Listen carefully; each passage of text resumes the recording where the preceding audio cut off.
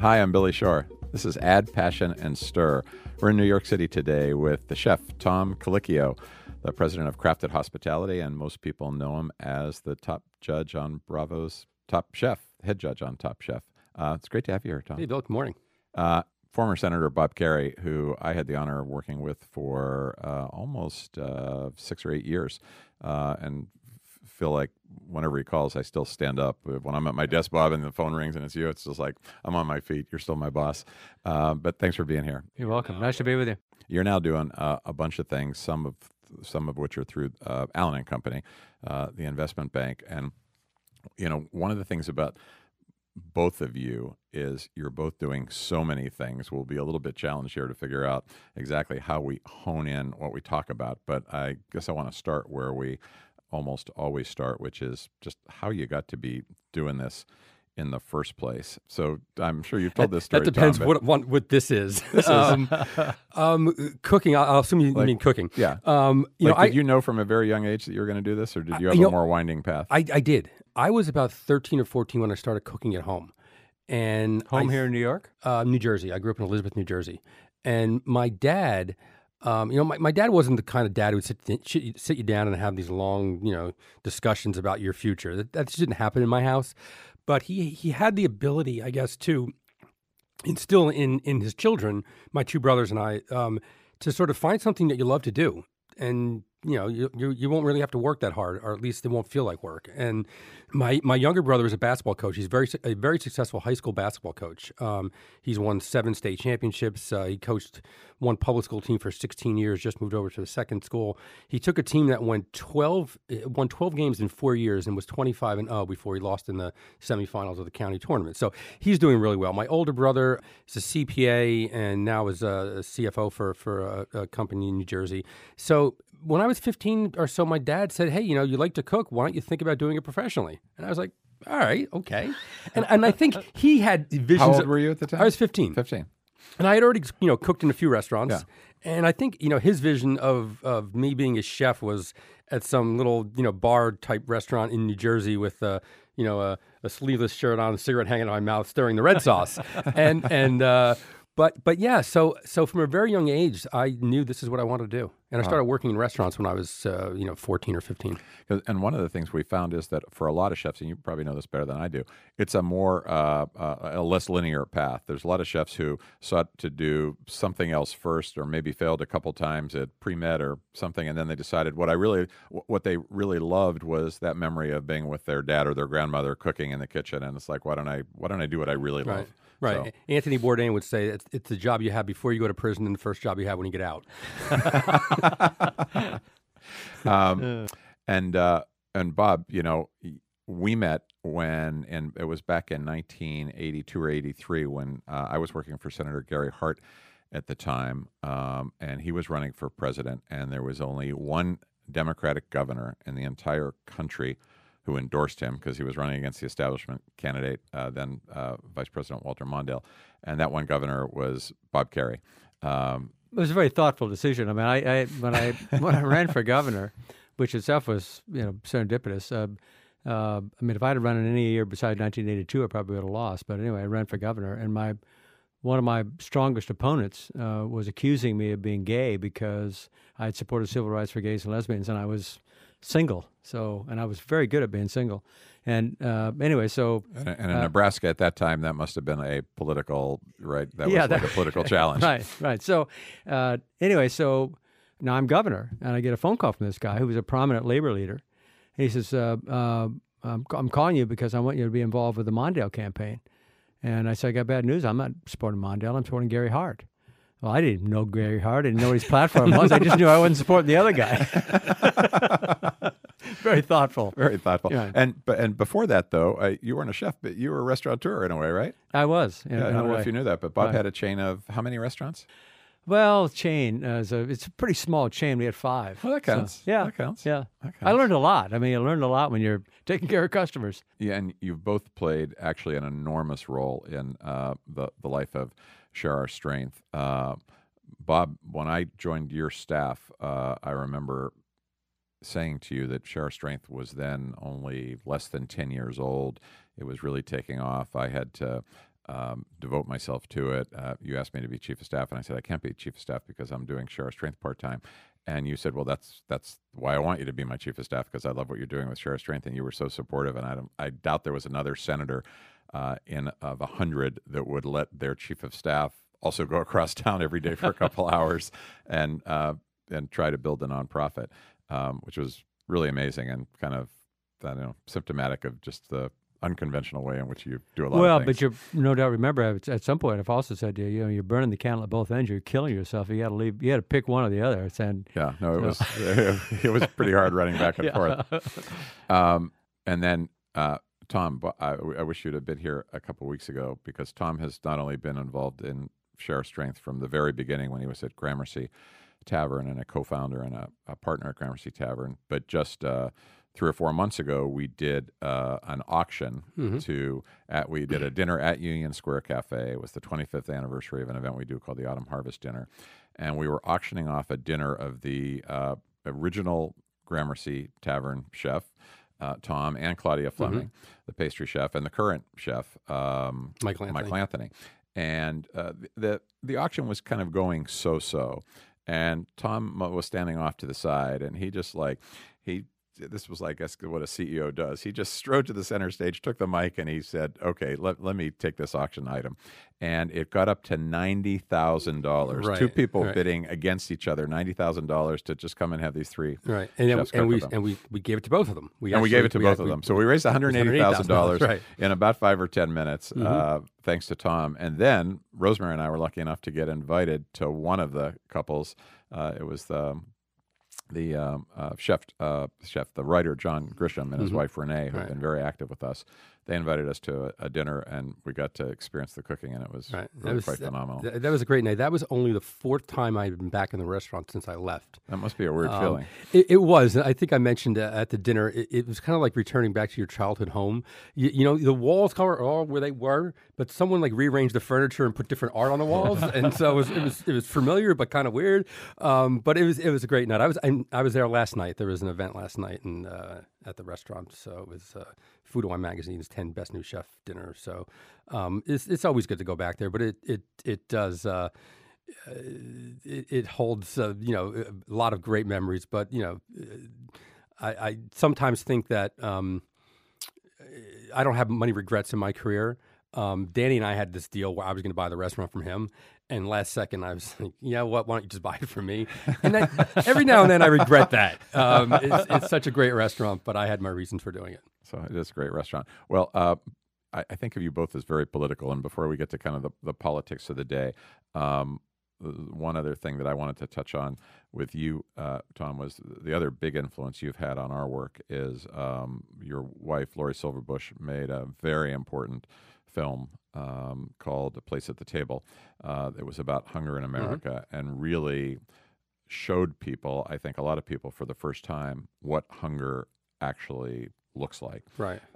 So I know you're involved in a number of different issues, but talk a little bit about your passion for the hunger issue in particular. Well, it started, again, going back to before Gramercy Tavern, when I was at Mondrian, we would always do fundraisers for Share Our Strength. And back then, if you were invited to do this fundraiser, it was like you were kind of welcomed into a community of chefs. And I would say chefs are kind of like the first responders of causes. We're always there to help raise money. And I was okay doing that, raising money. And I think I attended a boot camp, a media boot camp that you guys had sponsored. And I went through that. And I thought I knew a bit about the issue. And, I grew up in knowing that friends of mine were hungry and they would get food from the church. And my mother ran a school cafeteria program. My wife was mentoring a young girl, and she was living in a shelter. Found out that she had learning disabilities. In New York City, if the public school system can't meet those needs, we can get her into a private school setting. We did. We received a phone call the first week of school that this young woman was clearly hungry, asking for food and scrounging around in the garbage looking for food. This school didn't have a breakfast or lunch program. My wife, we would invite her to our house. We would send food home. We realized we were putting a Band-Aid on it. And so my wife decided to explore the issue of hunger in America.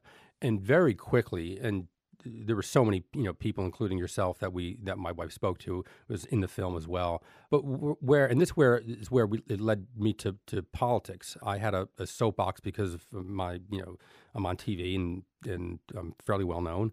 But right away we found that people aren't hungry. You know this. People aren't hungry in this country because of famine, because of war, because of drought. It's because we have enough food to feed people. We don't have the political will to feed people. And so we really thought that was a message that we wanted to really push on. There's so many great organizations that are doing great work of feeding people and trying to get resources to people in need. But we also realized that if big cuts were made to the SNAP program, to the WIC program, to school lunch, there's no way that we can make up for the great work that the organizations were doing. An example of that was we do an event for New York Food Bank. We raised $2 million in a night. Everybody patted myself on the back and said, well, that's great. And it is great. But when we cut $15 billion out of the SNAP program, we would have to do that event every single day for like 10 years. Check my math, it's probably wrong, but it's to actually make up for those cuts. Yep. And so we were really focusing on the politics of it, which is, at the time, a lot of the organizations didn't want to hear that. But I think looking back on it, I think it was the right message because right now, every single organization is also up there lobbying and focusing on politics, getting their members or their supporters not only to volunteer and give back with your time and your money to the various organizations, but also to use your voice to demand that we fix this problem of hunger in this country. Well, I always have believed that there are things that nonprofits can do that government can't do in terms of taking risks and innovative and being closer to the people that we serve. But when it comes to scaling up those ideas, that takes public policy, and there's really no substitute for it. So, Bob, after you were governor, senator, presidential candidate, and then left the Senate, you probably could have stayed in the Senate a long time. What went into and now you're at Allen and Company, and I want to talk about education as well, because a lot of what we try to talk about on the hunger issue, we look at through the lens of education, because obviously hungry kids can't learn, and we've seen example after example of when we get kids school breakfast, when we get them fed, attendance improves, test scores go up, attendance goes up, tardiness goes down. And you're working on some pretty interesting education initiatives. But I'd love to start just by hearing more about, and I know our listeners would want to hear more about, your reason for leaving the Senate. Was that a hard thing to do? Was that... First, I wouldn't be so sure your listeners would be interested in this answer, but I'll take you at your word. Look, I've had a series of moments where I make a decision, then I have to say, now what am I going to do? So I didn't have a 15-year-old moment where I said, I'm going to be a cook. So I was single.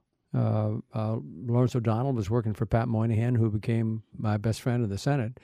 And he said, there's a woman up in New York you ought to meet. So she came down to see the Vermeer at the National Gallery on 7 December 1995, and I fell in love with her. That's how you met Sarah? Yeah. I did not know that story. Yeah. So okay, well, that's a pretty good reason. Yeah. So I fall in love with her, and both of us had a little bit of a committophobia going on, and eventually she said, okay, I'll marry you, but the condition is you got to agree to at least try to have a baby.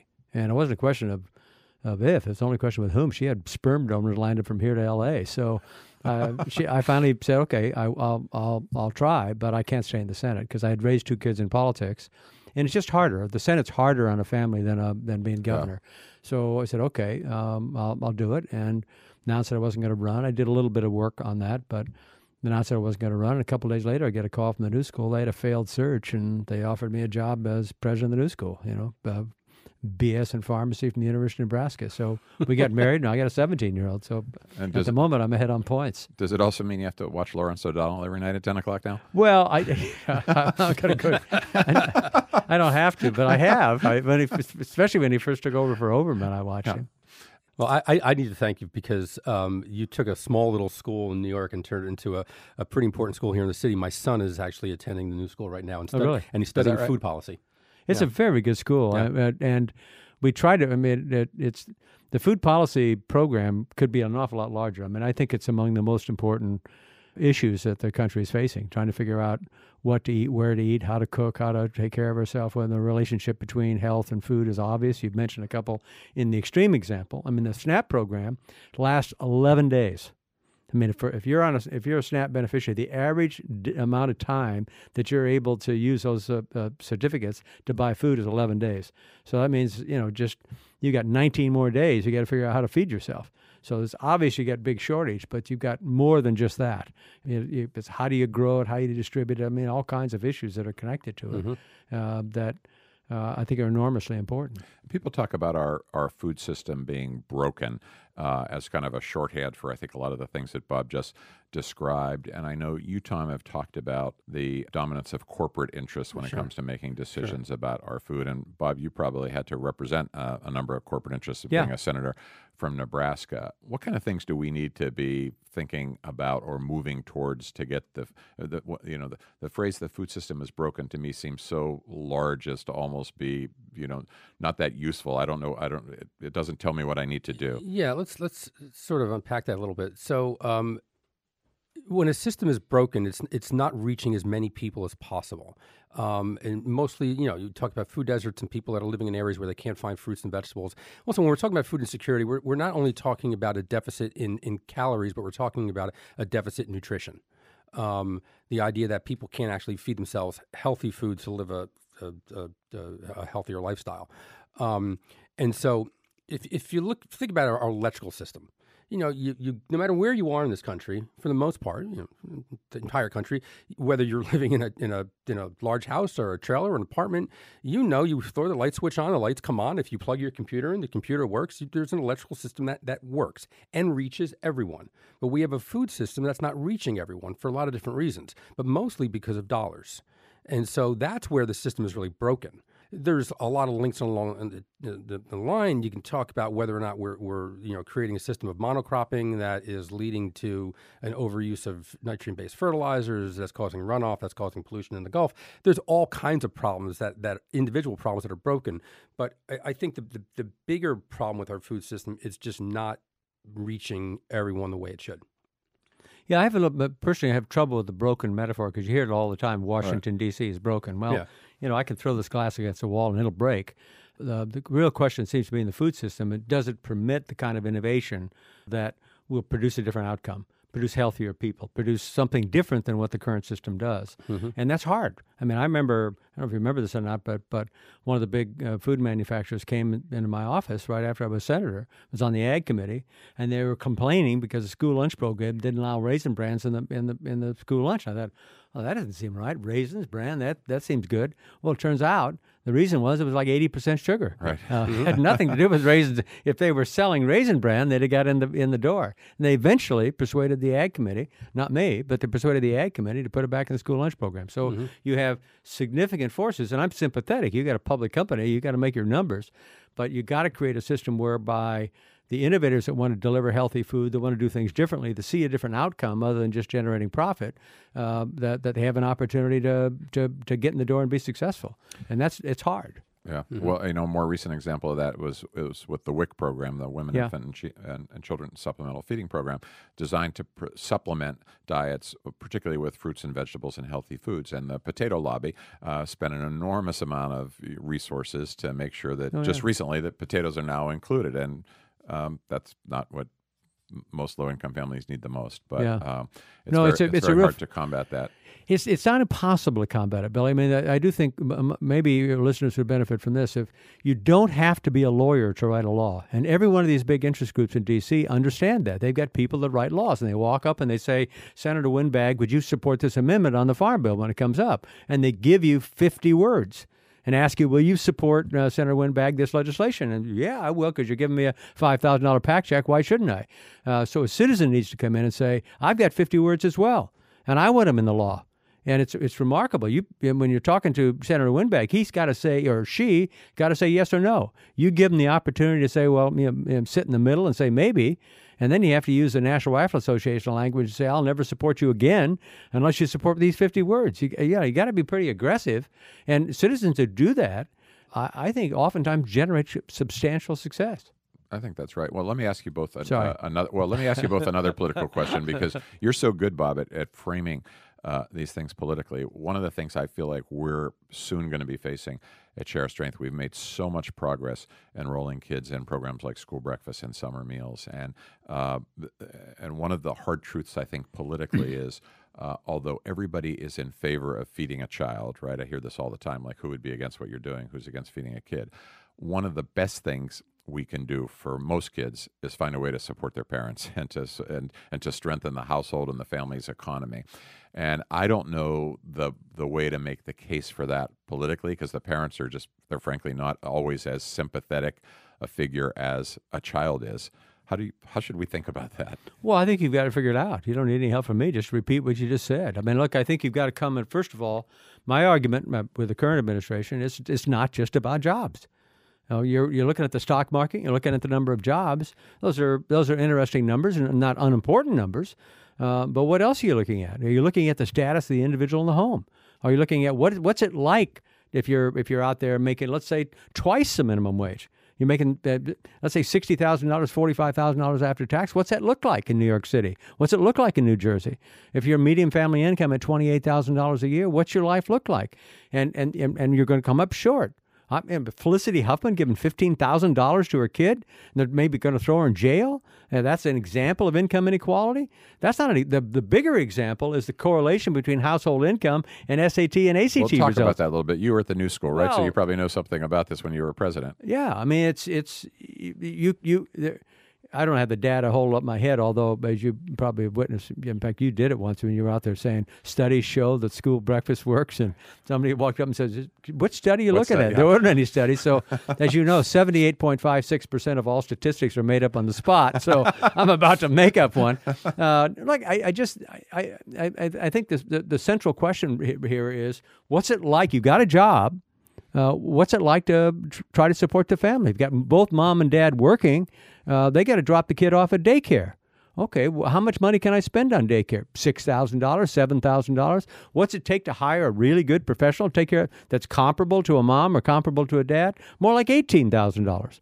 So I think you have to get down inside that person's life, and I don't think President Trump has any idea what it's like to live inside that. You have to make the case that it takes more, and I think you can't forget to do exactly what you suggested earlier, which is to say it can't just be the government. Some of it has to be the private sector. Some of it has to be the not-for-profit. Americans are shockingly generous when it comes to wanting to take care and help people. But absent a government that's trying to respond to that shortage and that shortfall, it's impossible for me to imagine the American dream is going to come true for enough people to give me confidence the country's going to be better 20 years today than it is now. No, I think one way is to maybe work up the ladder. And so Share Our Strength has done a great job with children in primary school. Let's move to college now. I was at Kane University in New Jersey, and something like 60% of the students can't feed themselves. They don't have meal programs. Their parents can't afford it. Colleges now have food pantries. There was a food pantry there. Colleges have food pantries and soup kitchens. Yep, there was a food pantry there. And so, but as your listeners may or may not know, if you're a college student, you can't collect SNAP or receive SNAP unless you're working 20 hours. So there's a work requirement in there. You have to work at least 20 hours. So you're asking a college student, when they're supposed to be spending their time studying, maybe doing some socializing, but and they're trying to get great grades because they want that next job. They want to graduate with high marks, and you're telling them they have to work to feed themselves in school. And so that's a policy that could change and should change, and will feed a lot of kids who are struggling in college right now. Yeah, the statistics I was going to say earlier, don't hold me to this, but if you look at household income at $15,000, you can get an answer to the question: what's the SAT score of that kid in that household? And you say, okay, let's take it up $10,000. What's it look? And the SAT goes up. Let's take it up another $10,000. The SAT goes up. Every time you increase the household income, the SAT goes up, and the ACT goes up. It has nothing to do with your kids. That's why I say I think it's a big distraction looking at Felicity Huffman and these people that have bought their kids into college. Household income does that. We were talking about before we went on the air about, can I afford a tutor for my son? Yes. Can most people afford a tutor for the son? No, they can't. And that's where the real disparity occurs. So I think back to your original question, how do you frame this thing? I think you have to come to reasonable conservatives and reasonable moderates and say, you can't continue the status quo. If all you're looking at is at the stock market and the number of jobs created every quarter, you're missing something enormously important because people are living differently today. I mean, I got out of high school in 1961. We got out of high school in 1961. The average kid that went to work, there was a pension, there was health care. They went in the military for a couple of years. They came back. The job was still there. They could support a whole family on it. Not anymore. An unskilled job today, you'll be lucky if you command $10, $12, $15 an hour. And boy, it's tough to live on that if that's your household income. Well, talk a little bit about some of the education stuff that you're working on now, because that, I think, is geared towards helping young people get prepared for the economy of the future. And you're involved in a number of efforts. One I know is the Minerva Institute, of which you're the executive chair. Tell us what that is.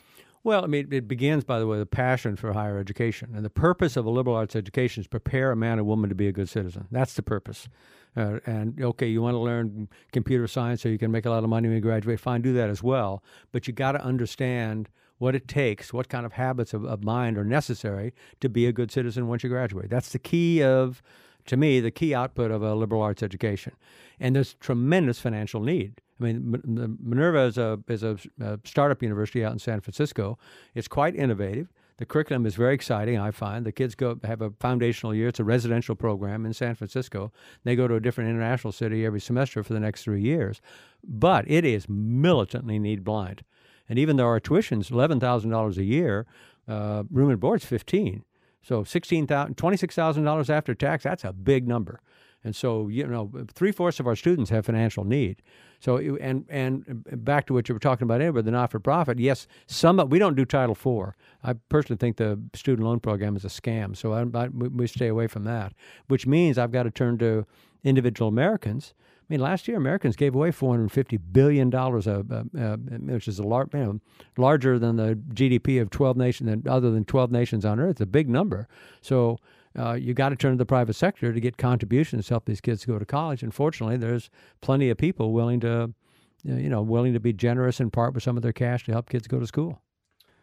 Yeah, I mean, that's all well and good. But if these large companies just paid people more money, they wouldn't have to actually come in and pretend to be some white knight saving the world. Well, but even if I don't disagree with that. I mean, if you're saying basically increase wages for individuals, sure. But even there, I mean, so let's say everybody's paying the minimum wage, everybody pays $15 an hour, $20 an hour. I mean, regardless, you still got need. That's minimum. If minimum wage goes to $15 an hour, I don't pay my employees $15 an hour. They're getting paid more than $15 an hour. Maybe the lowest porter is making $15, $16 an hour, but all salaries go up. But also, what I don't understand is that we're a consumer economy. You would think that you want to put more money in the hands of people that will spend it, because you give a raise to someone who's making $40,000, $50,000, they'll spend every single penny of that. You give a raise to someone who's making $10 million in form of a tax break, they're not spending that money. And so if you really want to juice the economy, you want to put the hands in money in more hands of people that will spend it. Yeah, I don't disagree with that. I mean, the economics oftentimes, and particularly when you go in the rural area where there's higher poverty in rural America than there is in urban America. When you get in the rural area, it's difficult because it's a lot of service jobs out there, and it's difficult to be able to pay an employee enough to be able to cover the costs that we're talking about. So it's back to somehow, in addition to the marketplace, you got to get the government in there, and I think you are going to need individual philanthropy. Right. And even if it's not cash, I mean, the non-cash contribution that's coming and people volunteering and giving their time, like you're doing for Share Our Strength, is also enormously important. I don't want to discount the importance of people caring enough to give up time or income to causes that they care about. Sure. And Bob, you had talked about the fact that right now the current administration, President Trump, really just focuses on jobs growth and the stock market, and it feels to me like there are so many lost opportunities, so many things our country could be working on with a different kind of national leadership. But one of the things I'm curious about, and you're a student of history, and I try to be as well. So when you look at it in a historical context, you know that there have been other times where the country has been divided and polarized. Even discounting for that, this still feels like a unique time to me, at least. And I'm wondering whether you both think, since you're both political, do you feel like this is energizing our democracy or suppressing it? I know, because I've seen both. I see a lot of people who are very energized and tend to be very involved in the next election. And I see others who feel like I've got to stop watching the news and I've got to just, move to my little, cottage in Maine and not pay attention to this because it's bad for my blood pressure. Which do you think it's doing, or both? Both. Yeah, I'd agree. Yeah. The real question for us is, do we care enough to make the effort to do our share of our contribution to make it possible for the country, democracy, to survive? Because democracy is a bitch. It is hard. It's hard. It is really hard, So I said, well, we fought that last year. Why do we have to do it again? I said, it's the gift that keeps on giving. You got to keep at it. I just think that we people who are sending messages out there need to sort of think about maybe a different way to match these things. For instance, let's look at education. So if you believe that a certain amount of college, this should be free college, I think saying free college is not going to work. And so if you look at public education, there was a time we didn't have public education in this country. When we pushed for public education, there were plenty of people who pushed back against it. Back then, only wealthy people can afford to actually send their kids to school. There were some charitable organizations that provided opportunities, but we didn't have a public school system. So we now have a 12-year public school system, and there's been a great push for universal pre-K because we realized that kids coming from wealthier households, they had a leg up going into kindergarten because they can afford to have pre-K. So now there's a push to universal pre-K. What we now need to do is say, to prepare people for the future, 12 years isn't enough anymore. We need to provide 14 years of public education. And so that all of a sudden changes the conversation to saying, well, how we can prepare people for the future versus let's give something free out. The result is the same, but I think just how it lands on the American public, I think will change if we just kind of reframe the issue. When the Constitution was written in 1787, among the decisions that was made in Philadelphia was to give the states authority for education, for educating the children. I think it worked quite well for higher education, particularly after the land-grant colleges and the GI Bill. And there was opposition to the GI Bill. That didn't sail through either. But the K through 12 effort is all decentralized. The states, they've all set up their own school districts. So it's just the politics of it get difficult when you have that decentralization. But in New York State, there are 200,000 babies, live babies born every single year. I'll bet you I can tell you by zip code which 40,000 aren't going to graduate from high school. 40,000 of those babies are not going to graduate from high school. And that is a huge problem. It's a moral problem and it's an economic problem. And you're not going to solve it with just paying attention to Wall Street and the number of jobs that are being created every quarter. Yeah. Well, and one of the things this conversation evokes for me, and for Shara Strength, this was even preceded the current White House, was, and Tom knows this well, it was we got very focused on what can you get done at the state and local level. All of our colleagues were spending time lobbying on Capitol Hill, and we found that there were a lot of things governors actually controlled. You were a governor, Bob, and you know the difference between being a governor and a senator. I just had the great opportunity, thanks to Governor Steve Bullock from Montana, to speak at the National Governors Association winter meeting in February. 47 of the 50 governors came, and he asked me to come speak at a private lunch. And what was so interesting about it to me was not that I had this opportunity to speak, but sitting there before I spoke, you're looking at these governors, and unlike all of what we've been so habituated to in Washington, none of them are trying to take each other down. None of them are trying to score points on each other. None of them gain if the other loses. And so you had Democrats and Republicans kind of sitting next to each other or hollering across the room, hey, JB, I had to show you what we did on this, JB Pritzker from Illinois. Let me show you what we did in our state on education, and maybe some of our staff can talk to some of yours and share some best practices. So there is a place in American politics where people are still actually trying to work through disagreements. And these governors, by the way, they have very different ideologies and politics. Right. But the reflex is not to take the other guy down. And it's just so different. And I'm sure you were able to get things done when you were governor. When you got to the Senate, you're like, God, it's a lot harder. I think it's a really important thing you just said. I mean, you know my sister Jessie, and so my sister's been involved with early childhood education out in Nebraska since way before it was cool. And Susie Buffett, through her foundation, set up this thing called EduCare. And so she's running these early childhood operations all over the country. But it originates inside of a state. And the governor's been relatively cooperative, the legislature's cooperative, but it's lots of private sector money that flows into it. But the bottom line fact is it costs $19,000 per child to give them a good preschool experience. So if you're looking at the issue of preschool, even at the state level, And they'll come into it in a hurry because it's very difficult to be a demagogue on that issue at the state level, because you'll get down to it and say, okay, do you want to hire great people? Say, yeah, well, this is what it's going to cost to get it done. We're not winning every battle in that area, but it's easier. You're exactly right. It's easier. And I think more back to your other question, is it getting worse or getting better politically? I think you're much more likely to feel like democracy is working at the local level. Yeah, it does feel that way. Now, so my wife, Rosemary, Yeah. who's in the outer room here, she had this idea that we're starting to talk about, which was, what if there's so few places now where members have any kind of intersection of the other party, right? They used to kind of hang out in the gym together and, in the cloakrooms. And Rosemary was saying, why don't you do and so many of these guys live in group houses, right? The men and women who go to Washington and live with 2 or 3 others.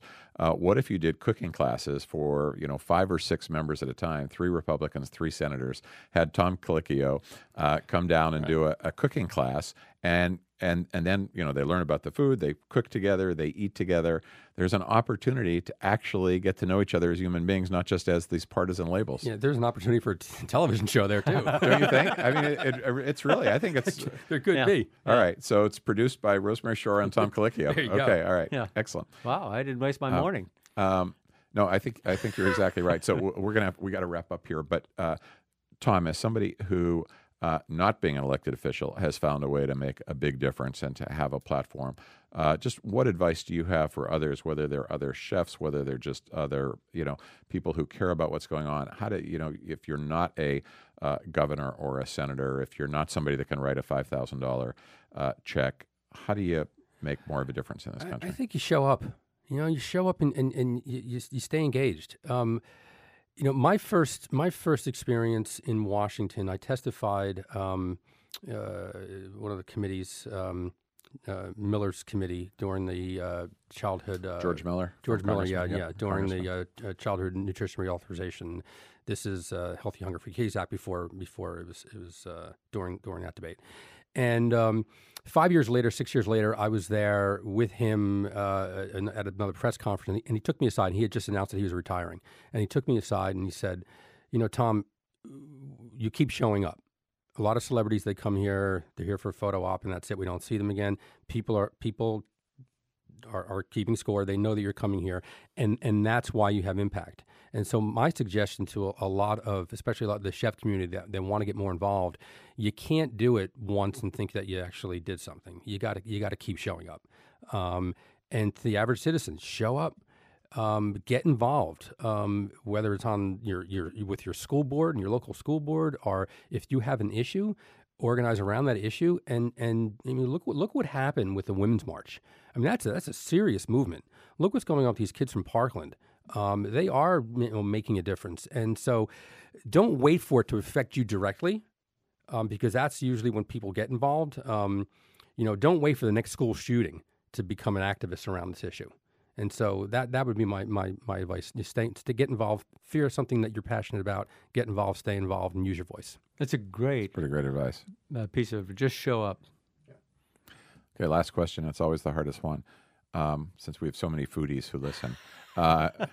It might be harder for you, Tom, than for Bob, because you're going to have to pick among children. But if you had to pick a special gem that you think people should know about, a place to eat, could be in New York or anywhere else, and it can't be one of your restaurants. Oh, I'm the worst person to ask this question. I don't go out, so I have a besides a 25-year-old, I have an 8-year-old and a 9-year-old at home, and they're up at 6 o'clock in the morning. They don't want to go out, right? My 14-year-old never wants to go out. Well, no, we can't take them out. They're not ready for restaurants yet.